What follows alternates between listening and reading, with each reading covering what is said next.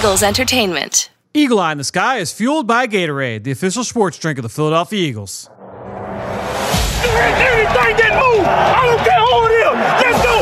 Give me everything you got. Play fast, play hard. Let's beat these boys tonight in their house. It's party time. It's party time. There we go. Touchdown! You're listening to the Eagle Eye in the Sky podcast. Now here's your host, Fran Duffy. That's Red of the Week, and we're scouting San Francisco as the Eagle Eye in the Sky podcast, fueled by Gatorade, continues. I'm Fran Duffy, and as always, I think we've got a great show for you here on episode number 274. At the top of this week's show, we've got Chalk Talk, where I chat with Ben Fennell about the Eagles' Week 4 opponent on Sunday Night Football.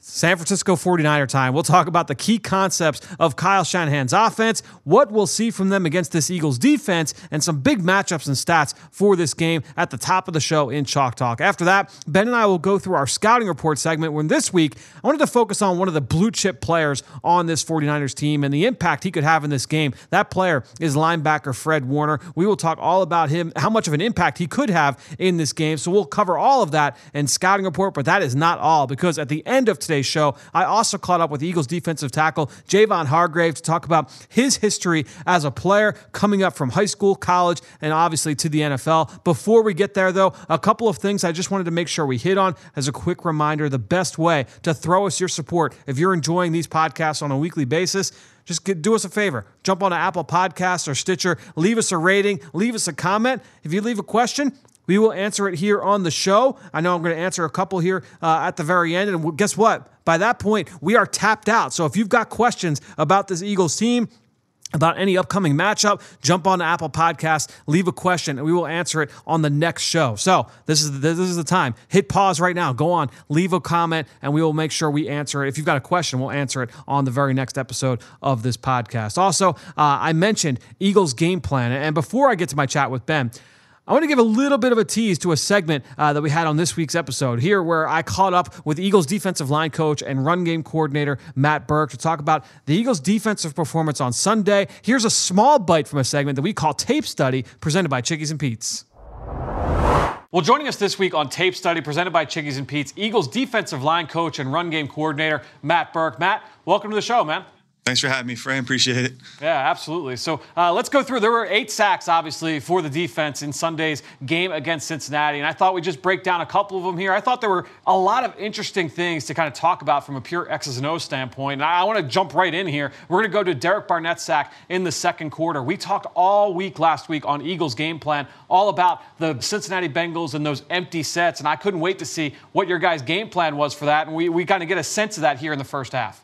Yeah, for sure. I mean, it was an extensive part of what they do, and I think Barr was really good at kind of having a clear picture, reading the field, and kind of getting it opened up like that. So we knew our just general game plan with the empty stuff was to kind of give him different looks. Like, we felt that they were going to empty to make him more comfortable, let him see everything declares quickly.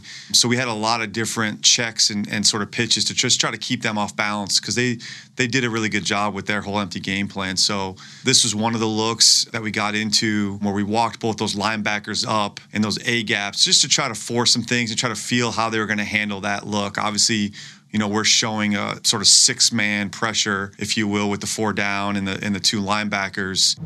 So we're going to go now into overtime. And this was one of my favorite sacks of the game here, Coach, because to me, there were so many different elements that made this play work. And, you know, you guys in man coverage on this play. And one of my favorite terms that fans love to hear about, the green dog blitz, where a guy from the second or third level in man coverage is able to kind of read what's happening and insert himself into the pressure. Just kind of take us through what we're going to see here on this play. Yeah, sure. You know, and obviously you guys saw from the game where, you know, Jay Mills had, you know, obviously a couple sacks or a sack and a half and some pressures and some hits. So that was a big element of what they were doing. You know, we're having some production in the pass game, obviously up front. So it becomes a game where they start bringing extra blockers into the front here. So the tight end comes over, and as you play it on here, so it's play action, and essentially what they're trying to get here is, you can see there's essentially a double on Malik, double on BG, double on Fletch, And really that back has the option to chip out on Derek. So it could end up being a double on Derek with the tackle in the back. So they're trying to get 4 hands on each of our guys up front and to, slow that down. And then obviously, a lot of times these play action plays are deeper shots. So, buy some time for that quarterback to set up and stretch those routes down the field. So Jalen's covering that tight end there. So your green dog may be more appropriate for the green goblin. But, he sees as soon as that tight end makes contact with BG right there, he adds into the rush. So he puts himself in as in a rusher saying, hey, guy that I'm covering is blocking. Let me kind of bring that in there. So as you see, the receiver feels him coming and ends up coming off BG. So now, again, BG ends up with the one-on-one, whereas they're trying to get double teams on every guy here because of Jalen's aggressiveness to get into the rush. It frees BG up to get a one-on-one and is able to beat the tight end again here in protection. To me, it's just one of those things where, everyone sees the final outcome, but if it weren't for Jalen Mills' ability to kind of insert himself, and now BG understanding, hey, now I've got this one-on-one, I've got to win whenever I've got that opportunity, it's just kind of cool to see all those different elements come together here on this play. Certainly. And honestly, even all the other 3 guys, that's dirty work, they're doing in terms of squeezing the pocket and fighting those double teams and just sort of making there's no open step-up lanes and stuff. So, yeah, it was a nice team sack there. Obviously, BG deserves a lot of credit, but got some help from the rest of the crew. It was a fun conversation there with Matt Burke. We broke down a lot of stuff. It was a trio of plays, 3 sacks from this game, including a couple of sacks that just have a ton of layers to them. So from that entire segment, make sure you go check out this week's version of Eagles Game Plan, which will be up on PhiladelphiaEagles.com and the Eagles mobile app on Friday. Or if you're local to the Philadelphia area, you can always check it out Sunday morning at 10 a.m. on NBC 10 Philadelphia. All right. Talking about Eagles Game Plan, again, let's bring in the guy who is so important to the production of that show each and every week. That is Ben Fennell. It's dive into our chat now in Chalk Talk. Let's get down to business. It's time for Chalk Talk. Well, back again for another segment of Chalk Talk here on the Eagle Eye in the Sky podcast, fueled by Gatorade. My friend Ben Fennell. Ben, look, we'll jump right in, man. We did a lot of work this week getting ready for Eagles Game Plan, which will air later this week on PhiladelphiaEagles.com. If you're listening to this, it should be up on Friday or late morning, midday, something like that. If you live in the Philadelphia region, it will air on Sunday morning, 10 a.m. on NBC 10. Just getting ready for the show, Ben. We had a lot of talks about, hey, what are the topics with the 49ers? What are the things we wanted to cover? And, defensively, we wanted to talk about linebacker Fred Warner. I don't think we need to jump in too far on him right now because in our next segment on Scouting Report, I know we're going to talk a lot about Fred Warner.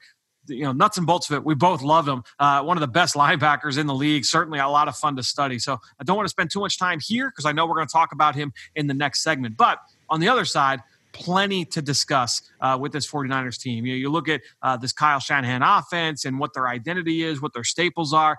We know, what he can bring to the table, all the different backfield actions, living in base personnel. We talked about this a little bit with Greg Cosell the other day. And then, also Kyle Juszczyk, one of your favorite players in the NFL, and obviously George Kittle. And I think, we all know what George Kittle brings, but I think when you have a guy like Kyle Juszczyk, who we didn't really talk too much about the other night here on the show, and I feel like you and I can have a really good discussion about him, what that does for an offense and how that can really help to provide some information to the quarterback before the snap when you have a versatile fullback like a Kyle Juszczyk on the field. Yeah, absolutely. Both Juszczyk and George Kittle fall into my two-way disguise category of player because when they're on the field, they aren't giving away offensive intent. They're dominant run players. They're dominant in the pass game. They're tough and they're versatile, which makes it very tough for defenses to understand how they're trying to be attacked on a down-to-down basis. So if the Niners can constantly come out in 21 personnel, which they lead the NFL in, and that means it could be a running back Juszczyk or maybe 2 running backs back there, and then that 1 tight end, just becomes very tough to match up because you can run so many different offensive schemes out of that. And having versatile players like Juszczyk, like George Kittle, really is the motor oil for that offense. And they may not always be producing in the stat sheet, but I promise you it's their ability to be two-way players that lets that offense tick. Yeah, it's a great point. And not only that too, but you talk about it from a defensive standpoint, as you mentioned, look, defenses and offenses as well. they're all working on tendencies. People talk about analytics in football. Analytics have been present in football ever since they were been able to put it on film, because you start putting together cut-ups and you start working on tendencies. Hey, when it's this down and distance and they come out in this personnel group and line up in this formation, they tend to go with this kind of concept or this kind of play, or it's not just it's a run or a pass, but it might be a high-low concept in the middle of the field. It might be a screen. It might be this. It might be that. When you have a guy like a Kyle Juszczyk, when you have a guy like a George Kittle, that's where that versatility, and as you mentioned, you called them the two-way disguise players. When you have that kind of versatile chess piece on an offense, you can line up George Kittle in line with Kyle Juszczyk in the backfield, we'll say a 21 personnel set, and you might be running ISO lead. You might be running, two-back power. You might also be running a three-level stretch. You might be running Kyle Juszczyk free down the seam with George Kittle on the flat, or vice versa. You could be running a number of different things, and that's not to mention, now we got 21 personnel, and now we're going empty, and we're doing all different things there, with how they move. But it creates a really sense of insecurity for the defense, because usually those guys are just kind of going through the Rolodex of like, all right, down and distance. I know what the situation is. I see the personnel grouping. Okay, now I'm already processing what could be coming. When they line up a certain way, there's a long laundry list of things that they could be doing out of those sets. And that's why you have a guy like Juszczyk, a guy like Kittle, and it really kind of makes the entire offense go.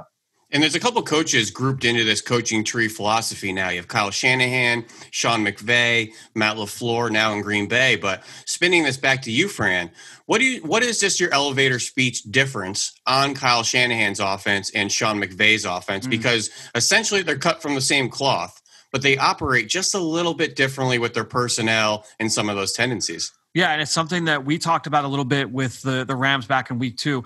Historically, obviously it's a short sample size, but, Sean McVay, when he's been the head coach, they have been heavy 11 personnel. Like, when they went to the Super Bowl, what was that? I mean, it was like over 90% 11 personnel, right? I mean, they lived in 3 receiver sets. Now we are starting to see them come back a little bit. You're starting to see them do a little bit more 12 personnel. They're playing with Higbee and Everett on the field at the same time. But when you look at Kyle Shanahan, he does a lot with 21, with 12, 22. They have the two for all the things that we were just talking about. And not only that, there's not one right way. With McVay, the thought is, I want more speed on the field. With Shanahan, it's more, I want you to you want to be in sub-package defensively. I want to keep you in base, so I'm going to put my base personnel players out there. You're going to have 2 backs, 2 tight ends. I'm going to mix and match. But now I'm going to try and take advantage of linebackers in space. I'm going to try and make those guys wrong and make you guys defend more areas of the field. So that's, I guess, is the key philosophy. But you see the backfield actions, the screen game, all that stuff. A lot of it is the same, and they're cut from the same cloth from that standpoint. But to me, that's the biggest difference. I don't know if you had something else in mind as well. Yeah, I think Shanahan is an interesting hybrid, and I know this is going to sound like a huge statement because I'm going to choose 2 very impactful coaches, but he's a little bit of a hybrid of Sean McVay and Andy Reid, because Andy Reid is so multiple. Yep. And I think that's where Shanahan has differentiated himself from McVay, that like to come out in the same personnel, the same look, the same initial action, and just having that foundation.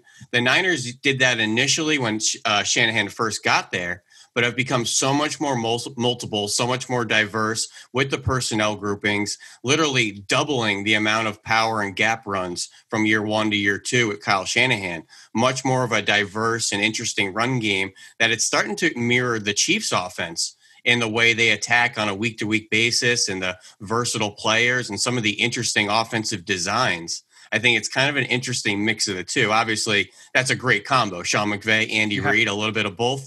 That sounds pretty good, but it's just a very interesting mix on how he designs that offense. And, I remember when the Eagles were playing the 49ers, I think it was his first year, Kyle Shanahan's first year in San Francisco. We were doing an Eagle Eye column. We were watching film. We're breaking down that offense. And, you went back to his days as offensive coordinator in Houston, in Atlanta, in Cleveland, in Washington, and we saw the same staple concepts. Like they ran the same, it was like 4 or 5 different plays. We saw, the tight end throwback. We saw the post cross off play action. We saw, a lot of those same plays over and over and over again. And I still think you still see them in that modern, in this current state of this offense. But to your point, I think there's a lot more multiplicity there, and you're seeing a lot more creativity with the backfield actions, where guys are lined up. Certainly with what they've done with Deebo Samuel last year, with Brandon Ayuk over the last couple of weeks with these receivers as runners. It's a whole lot of window dressing and just getting the ball into their playmakers' hands and allowing them to pick up first downs, move the football. Yeah, I think Juszczyk and Kittle really do kind of mirror Travis Kelce and Anthony Sherman in Kansas City more than anybody else in the league. Now, I think Kelce's a little more pass game upside. Sherman's more of a through and through fullback. Juszczyk, much more versatile. And obviously George Kittle, a great inline tight end there. But how they use those players in Kansas City is very similar to what we're seeing in San Francisco. So I want to try something a little bit new this week before we get into like our matchups and big stats and stuff. I almost want to like just empty my notebook on like little buzz items, and you like literally like interrupt me, stop me if there's something that you feel is like that we should like expand on. At quarterback, we talked about Garoppolo and Nick Mullins the other day with Greg. I don't think we need to dive too deep into there. Running back, I feel the same way. I mean, we know the kind of talents they've got there. I know that there's been pieces. I want to say Albert Breer talked with. I forget. It was a former Shanahan quarterback. And one of the quotes that's always stuck with me, every single running back that they acquire with Kyle Shanahan has to impact as a pass catcher. And again, that goes back to what we said about Juszczyk and with Kittle. With all these positions, you don't know if it's going to be a run or a pass as this guy, because those versatile skill sets. And again, with the receivers they've acquired, these are all guys that, Brandon Ayuk and Deebo Samuel, hey, we can give them the ball as runners. And obviously we can impact, use them in the passing game as well. All that's, it's all with that same idea. To me, the blue chip players on offense, obviously George Kittle, Trent Williams at left tackle has been, I wonder what he was going to look like after the year off, and he just hadn't played a lot. He looks outstanding on the left side. So to me, like those are the blue chip players. Fran, spending this to the skilled players out there and who you're game planning for on a week to week basis. The Niners have had as many injuries as anybody in the NFL. Deebo, I think, is coming off IR. Tevin Coleman just went to IR. Kittle's been out for 2 weeks. But just give me a yes or no. Are these guys starting on anybody's fantasy team last week? These are the players that made the biggest plays for the Niners last week against the Giants. Kendrick Bourne, starting anywhere? No, not on fantasy team. Jeffrey Wilson? No. Brandon Ayuk got, second game in. Yeah, probably. Yeah, probably. Ross probably Dwelley, 20-yard gain. No. Trent Taylor, 20-yard gain. No. Jerick McKinnon, 26-yard gain. The only downfield completion of the season. Some people might have been, but no.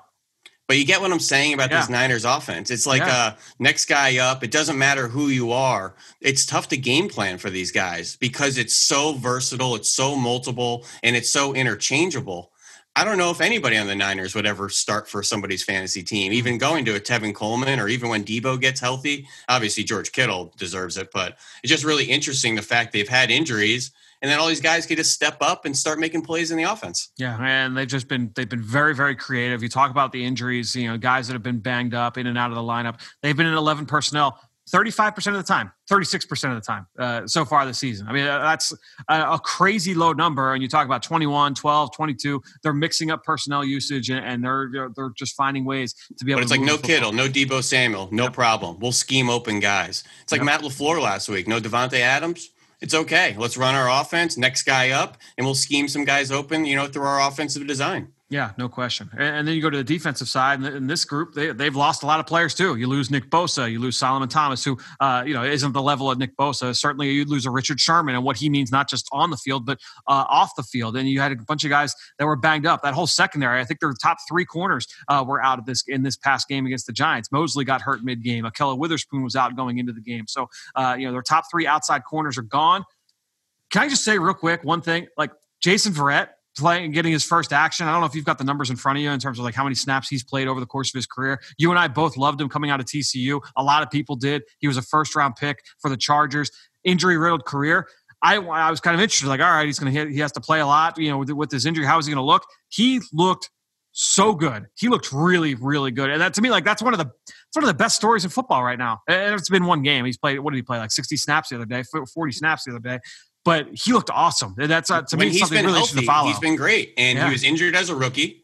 Then that big Pro Bowl year as a sophomore. Then injured in 2019, and he played 45 snaps. And his return to action, literally played 67 snaps in 3 years dealing with all those injuries. But when he's healthy and on the field, it's literally one of the best cornerbacks in the NFL. We just have no idea what the type of player we're getting after this multitude of injuries. But what he put on tape on Sunday, really impressive. He looked like he's back to form. Kawan Williams is the nickel corner. He's a nice player. Verrett, really, really impressive, though, on the outside. Now, Emmanuel Moseley, he did leave the game this past week. I have not seen what his status is. I think they were waiting to see. We're recording this Wednesday midday. I believe they were waiting for Wednesday's practice to finish before really giving an extra report. So something to kind of follow. They brought back Deontay Johnson, who was a former 49er draft pick. He got the majority of the snaps opposite Verrett. Up and down game for sure, in his return to the field, to that 49ers defense. I talked with Greg the other day, about just the transition. Robert Saleh is the defensive coordinator, primarily, cover 3, comes from Pete Carroll. That's what they had been. Heavy change to more quarters look. And Greg and I talked about this. I'm interested to kind of get your thoughts. Why do you think that we're starting to see a little bit more quarters around the league? And then we'll talk a little bit about the strengths and weaknesses of quarters coverage and kind of draw it up a little bit for our listeners. It's a really good question because we've been seeing it more, particularly out of some of the traditional single high teams, Seattle, Atlanta, and really being tendency breakers. I'm not sure if maybe they're trying to have more safety involvement in the run. It also provides less communication and pass off assignments when you're in that quarters coverage, how you're playing that 4 deep cover 4. It's an interesting conversation. I think there's probably different reasons for, different strokes for different folks on a week to week basis. But just kind of explaining the cover 4, that means you have 4 deep players protecting each a quarter. But the interesting thing is the depth of those players. They're not way back like a cover 3 or a cover 2. Typically, those middle safeties are sitting at about 10 to 12 yards because they have run keys and run responsibilities. So they have to get nosy and keep their eyes in the backfield looking to fill the run downhill. So we see a lot of attacking those safeties being a little more shallow, especially off of play action, where you could get them to take a step or 2 up for those run reads and then try to hit something over the top. We've seen countless attacks on that coverage over the years, particularly on early downs, trying to get them in run looks and then going down the field. But it's kind of interesting trend we've been seeing to start the season here, Fran. Yeah, and I think it's also interesting. You talk about different ways to be able to attack quarters. Greg made the point the other night that you're starting to see these the teams that are playing with heavy quarters, that the cornerbacks on the outside are playing with more man discipline, with more man technique, and more man responsibility. So the safeties are still playing with as a cover 4 safeties, but you're seeing a little bit more man on the outside. And the reason why that's important, you look at the big plays that have been given up against cover 4 over the course. They're really, I don't know, as long as you and I have been watching film together, a lot of it has to do not just with the run fakes, but what offenses do with the number 2 receiver, because as is the case with every zone coverage concept, there are rules for all these guys. And so if you are a safety in playing quarters, playing cover 4, if the number 2 receiver, if the slot receiver, if he attacks at a certain depth, it turns into a man-to-man coverage, basically. So I believe, Ben, correct me if I'm wrong, I believe if it's like somewhere between like 8 to 10 yards, if that receiver looks like he's working vertically, you're not playing that middle part of the field anymore. You are now essentially playing man-to-man against that slot receiver. So if you run let's say a vertical route, like a deep post route from your outside receiver, your corner is going to play him with outside leverage, funnel him to his safety help. But if that safety is now being taken away by a vertical route, quote unquote, from the number 2 receiver, well, now there's no help in the middle of the field, and now you've got a safety, or you've got a post route running wide open for a touchdown. The corner's got his arms up, saying, "Where's my safety?" The safety's looking at the corner like, "Yeah, I've got my man. How come you don't have your man?" I guess the thought is, with the man coverage concept on the outside and the quarter safety still playing quarters, that kind of eliminates the threat of those kind of miscommunications on the back end. Yeah, and I'm having so many ideas and thoughts. I don't want to get too far in the weeds here. I think the quarters is also a counter to all the 3x1 sets we see around the NFL. And just telling that one X receiver in your corner to press man, lock that player, and then allowing that other safety to key the number 3 from the backside allows you to still double number 2. And quarters coverage essentially is a zone match. After 2.5 seconds, it turns into man coverage. Yep. So it allows them to still clamp on late in the down, have kind of man-to-man principles and still kind of being a shaded to the strength of the offensive formation. A lot of these 3-by-1 sets that we're seeing around the NFL, if you want to play a cover 2 or even a cover 3 to 3-by-1, you're kind of putting too many bodies where there's not enough offensive bodies. And I think quarters just allows you to key the 3-by-1 a little bit more. I don't want to get too far in the weeds here with that's a good point. Coverage principles here, but I'm just trying to make sense of why we're seeing it more. No, that's a very, very good point. Just staying schematically here with San Francisco. The other thing I think a lot of people think of, the Pete Carroll tree. Oh, it's not a lot of blitzing. It's the 4-man rush. Especially you think with the defensive line. Oh, they don't need to do a ton. They just let those 4 guys get after it. No, third down. They're going to line up in a lot of different fronts, a lot of different looks. They're going to come at you from different angles. They're sending linebackers. They're sending nickel corners. They're sending safeties. They have line up in these 5-over-5 looks. They line up in tilted fronts. They run a lot of different stunts as well with with guys. Even if you have a Nick Bosa in there, you think, oh yeah, he's okay running 1-on-1. No, like they're going to loop him inside. They're going to use him as a picker. They're going to do all kinds of things with these guys. So it's going to be a big assignment game for this Eagles offensive line as well. Yeah, absolutely.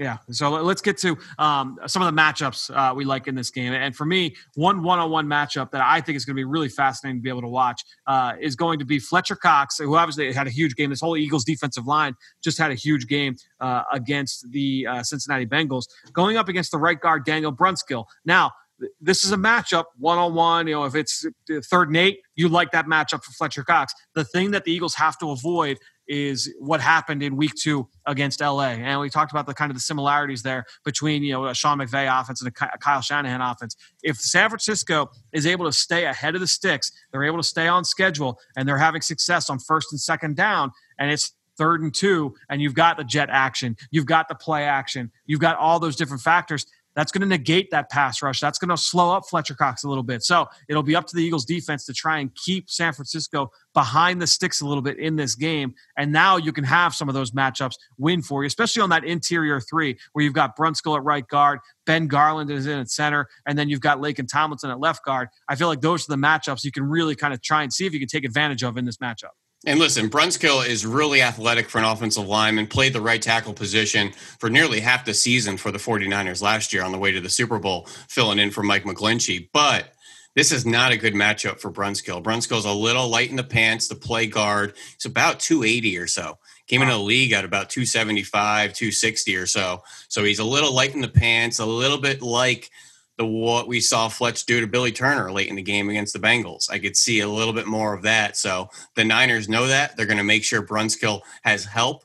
They're going to make sure they keep Fletcher Cox on the move, trying to keep him going laterally rather than flying up the field and really blowing up a lot of that action in the backfield. No, that's a really good point. Is there a matchup that you will have your eyes on in this matchup?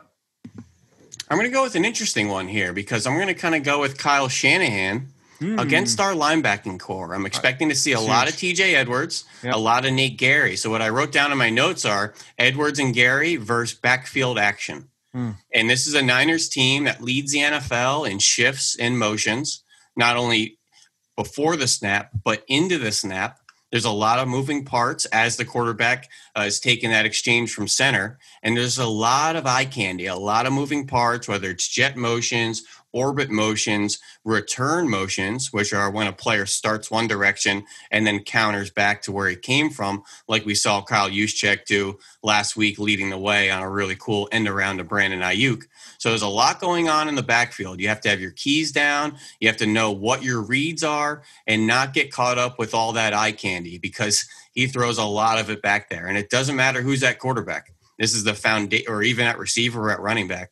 This is the foundation of their offense. And it's a lot of smoke and mirrors. And maybe it's not as much substance as most teams in the NFL, but it can really put guys out of position. This is that to me, that is the big key to the game, honestly. You talk about like the matter. I know I talked about Fletcher Cox and Brunskill, but this is one of the pivotal matchups in this game, and I'm really glad that you brought that up because it is absolutely going to be important. And I'm thinking they're going to keep us into that base defense like they do often with that 21 personnel that they lead the NFL in with Juszczyk. That means I think we're going to see a little more TJ Edwards. And I'm excited for that prospect because he's a very instinctual player.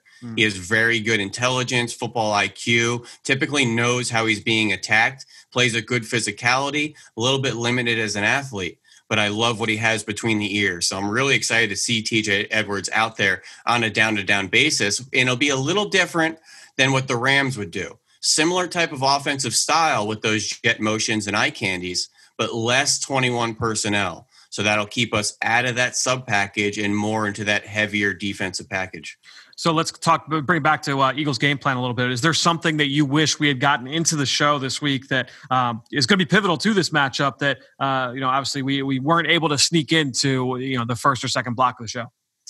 Yeah, actually, Fran. And I think it was a long game. It was a tie. There were a lot of plays to watch. There were a lot of narratives and tones of the game, obviously, when you have a tie going, a whole extra quarter. But what the Eagles did at the end of the first half and then the end of the fourth quarter, those ended drive halves generating touchdowns were enormous and maybe the most productive, efficient offenses the Eagles have put up in 2020 on both those drives. And there's a lot of cat and mouse philosophies on how do you play defensively in those situations. But when you got to have it in those 2-minute drills at the end of the half, end of the game, I thought that was just a huge kind of confidence booster for the Eagles. And I think you have to look at those two drives moving forward as that confidence and that fuel that, hey, we can move the ball and click when we're playing in rhythm, playing fast. And I think there's some things to kind of pick and choose from for what they did. And to your point, Doug Peterson talked earlier this week about, possibly using tempo a little bit more. So maybe that is something that we will see. It's a very good point on your part. To me, it was one of the things I brought up earlier, and that was the 49ers pressure scheme. That was something that we had gone back and forth about. Do we use one of these third down blitzes? We ended up settling in on Fred Warner. But, looking at all they do from a pressure standpoint, it's going to be really, really important. The Eagles have struggled in protection, for the most part of these first three games. They have not held up well enough to keep Carson Wentz upright. That's going to be a big, big part of this game. I mentioned that it's going to be huge for the Eagles defense to keep San Francisco behind the sticks. The Eagles offense needs to be in as many 3rd and 2s, 3rd and 3s, 3rd and 4s as possible in this matchup. If you're getting a 3rd and 10, 3rd and 11, they're bringing something, and you don't know where it's coming from. You don't know if it's the right, the left, inside, outside. If it's a second level defender, third level defender, if it's a stunt, they got to be ready for the entire gamut of pressures from the San Francisco defense. The other guy too that we didn't really talk about, we haven't talked about him yet. What have you thought about Javon Kinlaw, man? He's been impressive on film. He sure looks that part in 99. Really looks like DeForest Buckner, just wearing that number and playing a similar role. He's long, he's strong, he's heavy-handed, really fun player, will flash at times. I think he's still kind of finding his timing down and how he's being attacked and, when to shoot up field and when to hand fight or when to kind of anchor down and just kind of assessing NFL run schemes on a down-to-down basis. He looks a little lost at times, but he has some really impressive tools that he can turn it on in the drop of a dime and make a splash play or disrupt a run action or blow up a running scheme. He's flashed that certainly on a quarter-to-quarter basis. Not really a full-time player just yet. Yep. But with some of the injuries they have, I'm sure they're expecting him to kind of kick up and ramp up that play count. Yeah, they've certainly had to lean on him a little bit more over the last couple of weeks with the injuries they've had on the defensive line. He's just a consistent knockback. He's just a handful to block. I mean, there's people that bother me on this D-line like Kerry Hyder. This guy does not look like he should be a productive NFL player. He's like a 285-pound defensive end, wears those long sleeves. His jersey looks terrible on him. This guy just wakes up in the morning hunting quarterbacks. He doesn't look like he's going to be a good, productive player, but he just keeps getting jobs around the NFL, whether it was Detroit, Dallas, now in San Francisco, and he's productive every time he's out there. It's a really fun player to watch. Just a crafty player, high motor. He's always chasing the football. He is one of my favorite, kind of role players to study in the league. Let's get to some numbers here, Ben. I always ask you for your favorite stat or two of the week. What do you got for us here against San Francisco?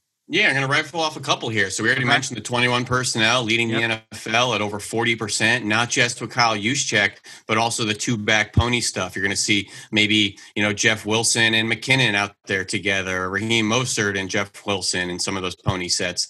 Other thing we mentioned, the shifts and motions, over 75% of the offensive plays, including a shift or a motion. That's over 3/4. Really, really impressive. very balanced offense, shotgun under center, about 55.9% shotgun. So it's kind of flirting at that 50-50 ratio makes it really tough to kind of figure out what they're doing. That means they could still work into play action boots and certain schemes from under center. I wonder how that changed with the change of quarterback with when Garoppolo was hurt. If they went by, I didn't look at what the ratio was with Mullins this week. I wonder. Yeah, that's a good point on a week-to-week basis, and if maybe one of the quarterbacks feels more comfortable with one of those schemes. The interesting thing as well, Fran, this is the best offense on 3rd and long. That's 6 or more yards. They're converting 47% of the time. That's number 1 in the NFL. The other interesting thing is they've only completed 1 pass downfield all year. Yep. So this isn't a team attacking over the top, yet when they get into those 3rd and medium-long situations, they feel comfortable converting. And I just think it's kind of an interesting philosophical kind of meeting of the minds here, the fact that they don't push the ball down the field, yet can generate some chunk plays when they need to. And I think that's just really speaking to the offensive design and what Shanahan does when he needs that kind of 7 to 15-yard chunk play. And I think that, going back to the comparison between what the Eagles are going to see this week in week 4 to what they saw in week 2, you think of that game defensively, it wasn't like it was bombs away, like balls going over corners' heads. I mean, you had the 28-yarder to Higbee on the throwback. But outside of that, it was Goff rolling out of the pocket and hitting Robert Woods for 11, or Cooper Kupp for 17, or this guy for a catch and run for 28. There weren't a lot of deep balls going down the field, and I think that's the case in the San Francisco offense as well. And now, with that being said, though, don't come checking the receipts after the game. Though I know they want to get Brandon Ayuk down the field, and as he gets involved more and more in the offense, he's likely going to be that shot play guy. So you could tell last week of the Giants, involving him in the run game and the pass game, was really one of the featured players in the offense last week against the Giants. So if he does get behind the Eagles defense this week, I know it's in their plans at some point for him to be that vertical threat. It's a very good point. And that one downfield catch was actually Jerick McKinnon. Lined up in the slot and ran a corner route. So you never know who's going to go deep. And don't sleep on Kyle Juszczyk going deep either. No, out of the backfield too, running down the seam. Exactly. We've seen him running sail routes. I mean, he's going to do all of that from the backfield. All right, Ben. So we'll put this matchup to bed. Last thing before we wrap up this segment. Around the league, anything else from studying teams from around the NFL that you want to kind of empty the notebook on?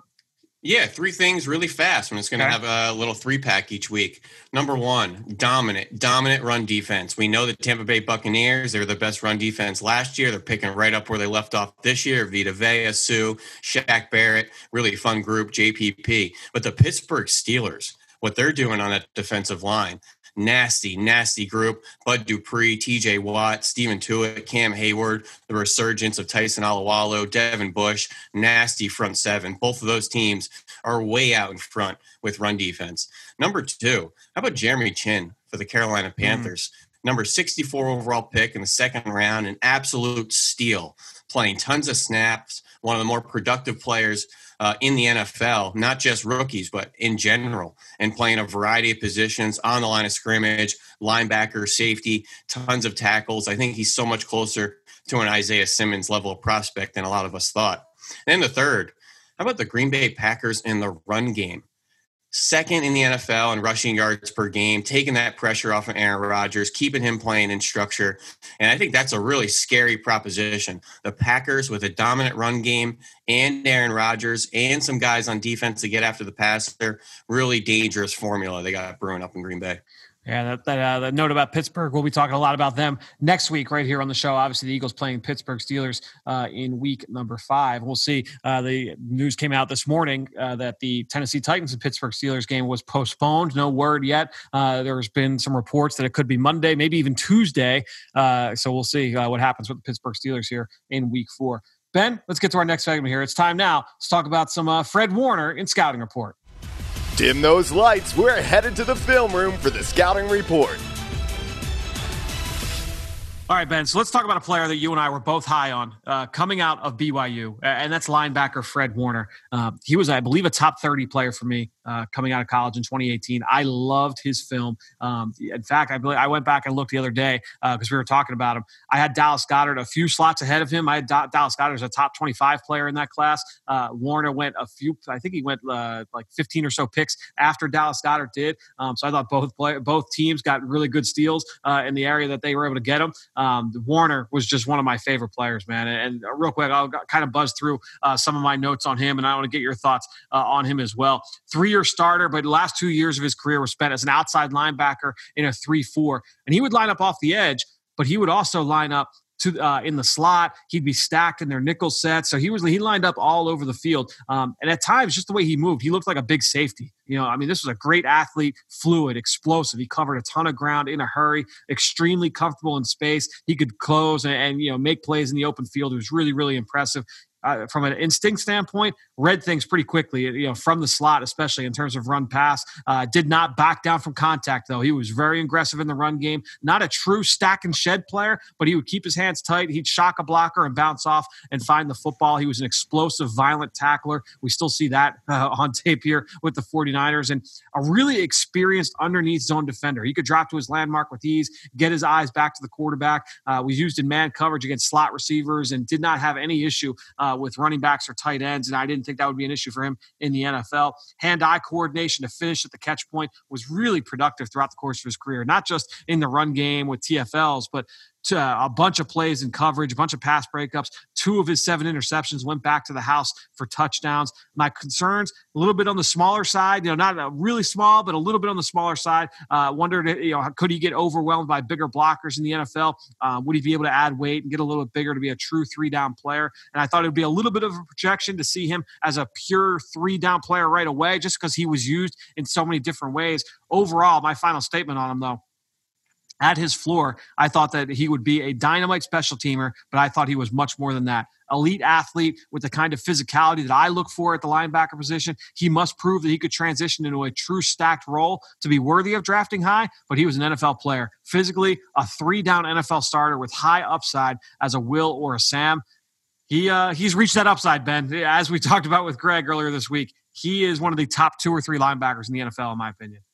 Yeah, absolutely. He's a really fun player to watch coming out of BYU in that really deep linebacking year in 2018. But, just to echo everything you were saying there, size, speed, awareness, really good matchup coverage player, the zone instincts, good tackler, not only in space, but in a phone booth between the tackles. The number one trait I had written down, highlighted, underlined, bolded, was the ability to beat blocks with his hands. Yep. That's against tight ends, pulling guards, tackles, receivers. He had long arms. He shoots them tight, will stack and shed. And I love that ability. You have to be able to fight for yourself in the NFL. We see so many linebackers in college with free access, free lanes to ball carriers, and then they blow up the ball carrier in the backfield and flex on everybody. Those plays do nothing for me, Fran. You're going to get guards up on you in the box. You have to be able to fight for yourself, create that space, get off of blocks, and still be a player to drag down that ball carrier. So echoing everything you've said about him, some of the issues, high pad level at times. Sometimes he would take tackles a little high, a bit of an arm tackler, some eye violations. And again, just kind of question that balance of overall athleticism versus overall play strength. He was 235, but didn't look like he really had that core bulk. More of a lower body strength guy, long arms, that I just worried he might not have that strength in the core and upstairs there. But just turning this back to that 2018 group, Fran, we're going to put you on the spot here. If we had to do a redraft, not a full draft, but a redraft of the linebackers between, Tremaine Edmonds, Vander Esch, Rashaan Evans, Darius Leonard, Roquan Smith, where does Fred Warner fit into the pecking order of that group? I think I'm taking him tops of that group. And it would be, if I had to go in order, I think I would go Warner, Darius Leonard, maybe, I guess I'd probably Tremaine Edmonds after that, and then Leighton Vander Esch after that, just because of the injury. You think that's fair? The injuries have been tough to evaluate Vander Esch. He's the one that I didn't know where, but I thought Warner 1, Darius Leonard 2 was pretty set in stone on my sheet as well. Yeah, it was a really, really good group, certainly in 2018. And that's reflecting back on it. After we've seen 3 years of all these players, not saying that was our pecking order at the time. Obviously, Roquan was pretty bona fide linebacker 1, so no issues there. Yep, no question. Hey, listen, the other big thing, and we didn't really talk about this at the top, with Warner, the reason why it's so important in this game, and we really highlighted this week in Eagles game plan, we talk about like going in with the Eagles as banged up as they are, Zach Ertz, Miles Sanders, Greg Ward, guys that if they're going to be impacts here in the passing game for Carson Wentz, those are the guys they're going to rely on with these injuries to Jalen Reagor. And we don't know what the deal is with Deshaun Jackson at this point. And Dallas Goedert obviously out of the lineup. You need those guys. And those are all players that Fred Warner has the ability to impact because of the way that he plays in coverage. He can make plays on backs. He can make plays on slot receivers. He can make plays on tight ends. So that's why he's such an important player to discuss going into this game, because he's the player that you have to have circled, and you have to have an idea of where he is on every single snap if you're dropping back to pass. Yeah, absolutely. And I just love that Fred Warner is a through and through 3-down linebacker. And just one last note on his rookie campaign. Only 3 players played 1,000 snaps as a rookie defensively. Derwin James in that incredible rookie year, I think he was an all-pro safety. Jesse Bates, who we covered last week in our profile, and Fred Warner. So the fact to show up as a rookie, 3rd-round pick, 1,000 snaps, never coming off the field, 3-down linebacker, the production right off the bat was really, really impressive. Yeah, there's a bunch of really impressive coverage plays of Fred Warner in Eagles game plan this week. Greg Cosell did a great job breaking that down. Ben and I were trying to narrow it down to like 1 or 2 plays, and we're watching, we're like, we can't get rid of any of these. We're throwing them all. So Greg kind of. What was like the surface statement we had coming away from some of those plays? What did I just keep saying after we saw the play? He understands what? He understands how the offense is trying to attack them on any given play, because he knows, and we talked about this earlier with offenses, right? The offense knows, okay, this is a defense knows, hey, if they line up in this set, this is what they're going to try and do. He knows on every single play, hey, we're playing cover 2. They know we're going to be playing cover 2. How are they going to try to attack cover 2? They're probably going to run, this concept or that concept. And if I see at the snap this initial movement, I'm running to the catch point. And he is always around the football, and that it goes back to that without question. It was a really good point on your part. Well, Ben, this was fun, man. It's going to be a fun matchup. We'll be breaking it all down next week here on the Eagle Eye in the Sky podcast with Greg Cosell, and then you and I will be breaking down Eagles Steelers a week from now. Thanks so much for joining us once again on the Eagle Eye in the Sky podcast, fueled by Gatorade. Before we continue with this episode, I've got a question for you. Do you know that 4 years ago, 100 million eligible voters did not participate in the general election? That's the same size as the entire U.S. television audience for the Super Bowl. That is crazy. That is way too insanely high, and it's something that we as a country need to fix. Important decisions that affect all of our lives are made not just by the presidential election, but by our local and state elections as well. So if you don't vote, then those decisions that affect you every single day, they're going to be made by voters who may not share the same values and opinions that you do, and those priorities that you do. So if you don't vote, you give away your voice, you give away your power. It is so easy to get registered to vote if you're not already. It's just as easy to double check to make sure that you're registered to vote. And I know because I just did it this weekend, just a few days ago. All I did was text EAGLES, EAGLES, to 26797, and you can either register to vote right there, or you can check your registration status. It is so easy. It's really fast. And most of all, it's extremely important. Please, it's all of our civic duty to make sure that all of our voices are heard. Get out and vote on November 3rd.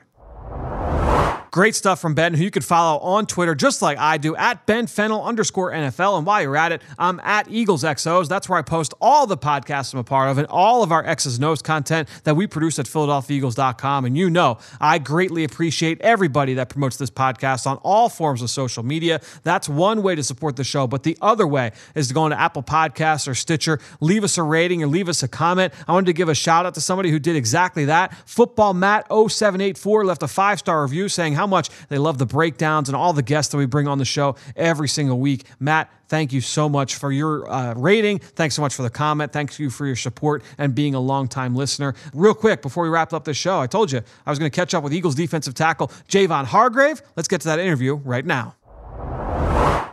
Well, welcome to our Bob's Discount One-on-One. Really, really excited to welcome in Eagles defensive tackle Javon Hargrave. Javon, thanks for joining me today, man. No problem. I'm happy to be here. So let's talk about you as an athlete. And I want to get back to young Javon Hargrave as a kid. What was your first love in terms of like playing sports? What did you like playing most growing up? Well, I was big on basketball. Basketball is kind of the first thing you can play growing up because football you got to start in the 3rd grade, and basketball you start kindergarten, 1st grade, and things like that. So basketball was kind of my first love, and I had dreams, aspirations of being in the NBA before the NFL. You had a big high school career, right? I had read that you had turned your high school team. I think you had like 7 wins your sophomore year, and you go to the state title your senior year. What was that like? Yeah, that was a transition. My bad, but we had a new coach, new players come in, a couple young guys contributing, and I don't know, we struggled my sophomore year. Then a lot of us just grew up and got it rolling my senior year, and ended up making a run to win the state championship. A lot of, you talk with, whether they're college coaches recruiting high school players, you talk with college or NFL scouts when they're looking at college offensive linemen, defensive linemen. You're looking with the big guys with the basketball background. Are there some of those things that you've carried with you from the hardwood to the gridiron? I think my quickness, me and some of my moves I do, I believe came from basketball. Like defensive slides and just moving with some of the quicker guys kind of got my feet right. Some of my uncle, he used to tell me all the time, don't quit basketball because basketball is going to benefit for me for football. So that was kind of my thing. I've seen you work that Euro step in a little bit. I remember you had a sack against Jacksonville a couple years ago where you stabbed outside and you were able to cross face and get on the edge of the guard. You bring a little bit of that to the game for sure. Yeah, that's like my crossover. Did you have handles or were you more like back to the basket? Nah, I ain't have no handles. I did. I was mostly back to the basket. I could dribble a little bit, but I wasn't out there trying to cross nobody over. So going to football, when did you know you were going to be a defensive lineman? Was it like immediate, like as soon as you started playing? Man, it's crazy because defensive line always came easy to me. But, of course, growing up, I wanted to play running back or I wanted to play linebacker. But I remember like just 4th grade, I was getting off the ball and just running past everybody, making tackles. But I go back and try to be running back in middle school, and it wasn't really working out. Then I think in high school, I went back to defensive line, and it just took off from there. Did they only play on one side, or were you able to play 2 ways in high school? I was playing 2 ways in high school. I played about. I ran the ball. I wouldn't let them put me on the offensive line. I couldn't stand the offensive line. But I played a little tight end and running back and just defensive line. So you go to South Carolina State, and you have a great career. There was a game, I believe you had, was it 6 sacks against Bethune-Cookman? Yeah, it was. So I read an interview you did where you said that that was a game that changed your life and really kind of put you on the radar. Can you just talk about that and why that was such a big moment for you? I think that year I was having a great year, and I was just coming off like a MCL sprain or something like that, and I didn't even start that game.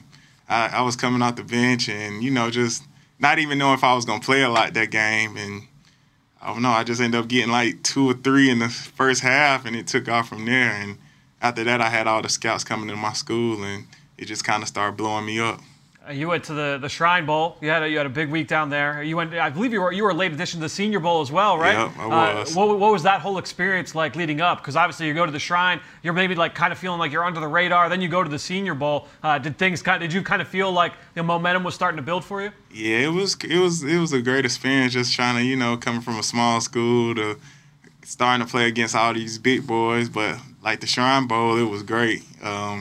I killed that. Yeah. And I think I came to the Senior Bowl, and it's like I seen how the speed just kind of changed from, playing in a smaller level and going to the big boys. But it made me adjust and catch up and rise to the occasion, rise to the level.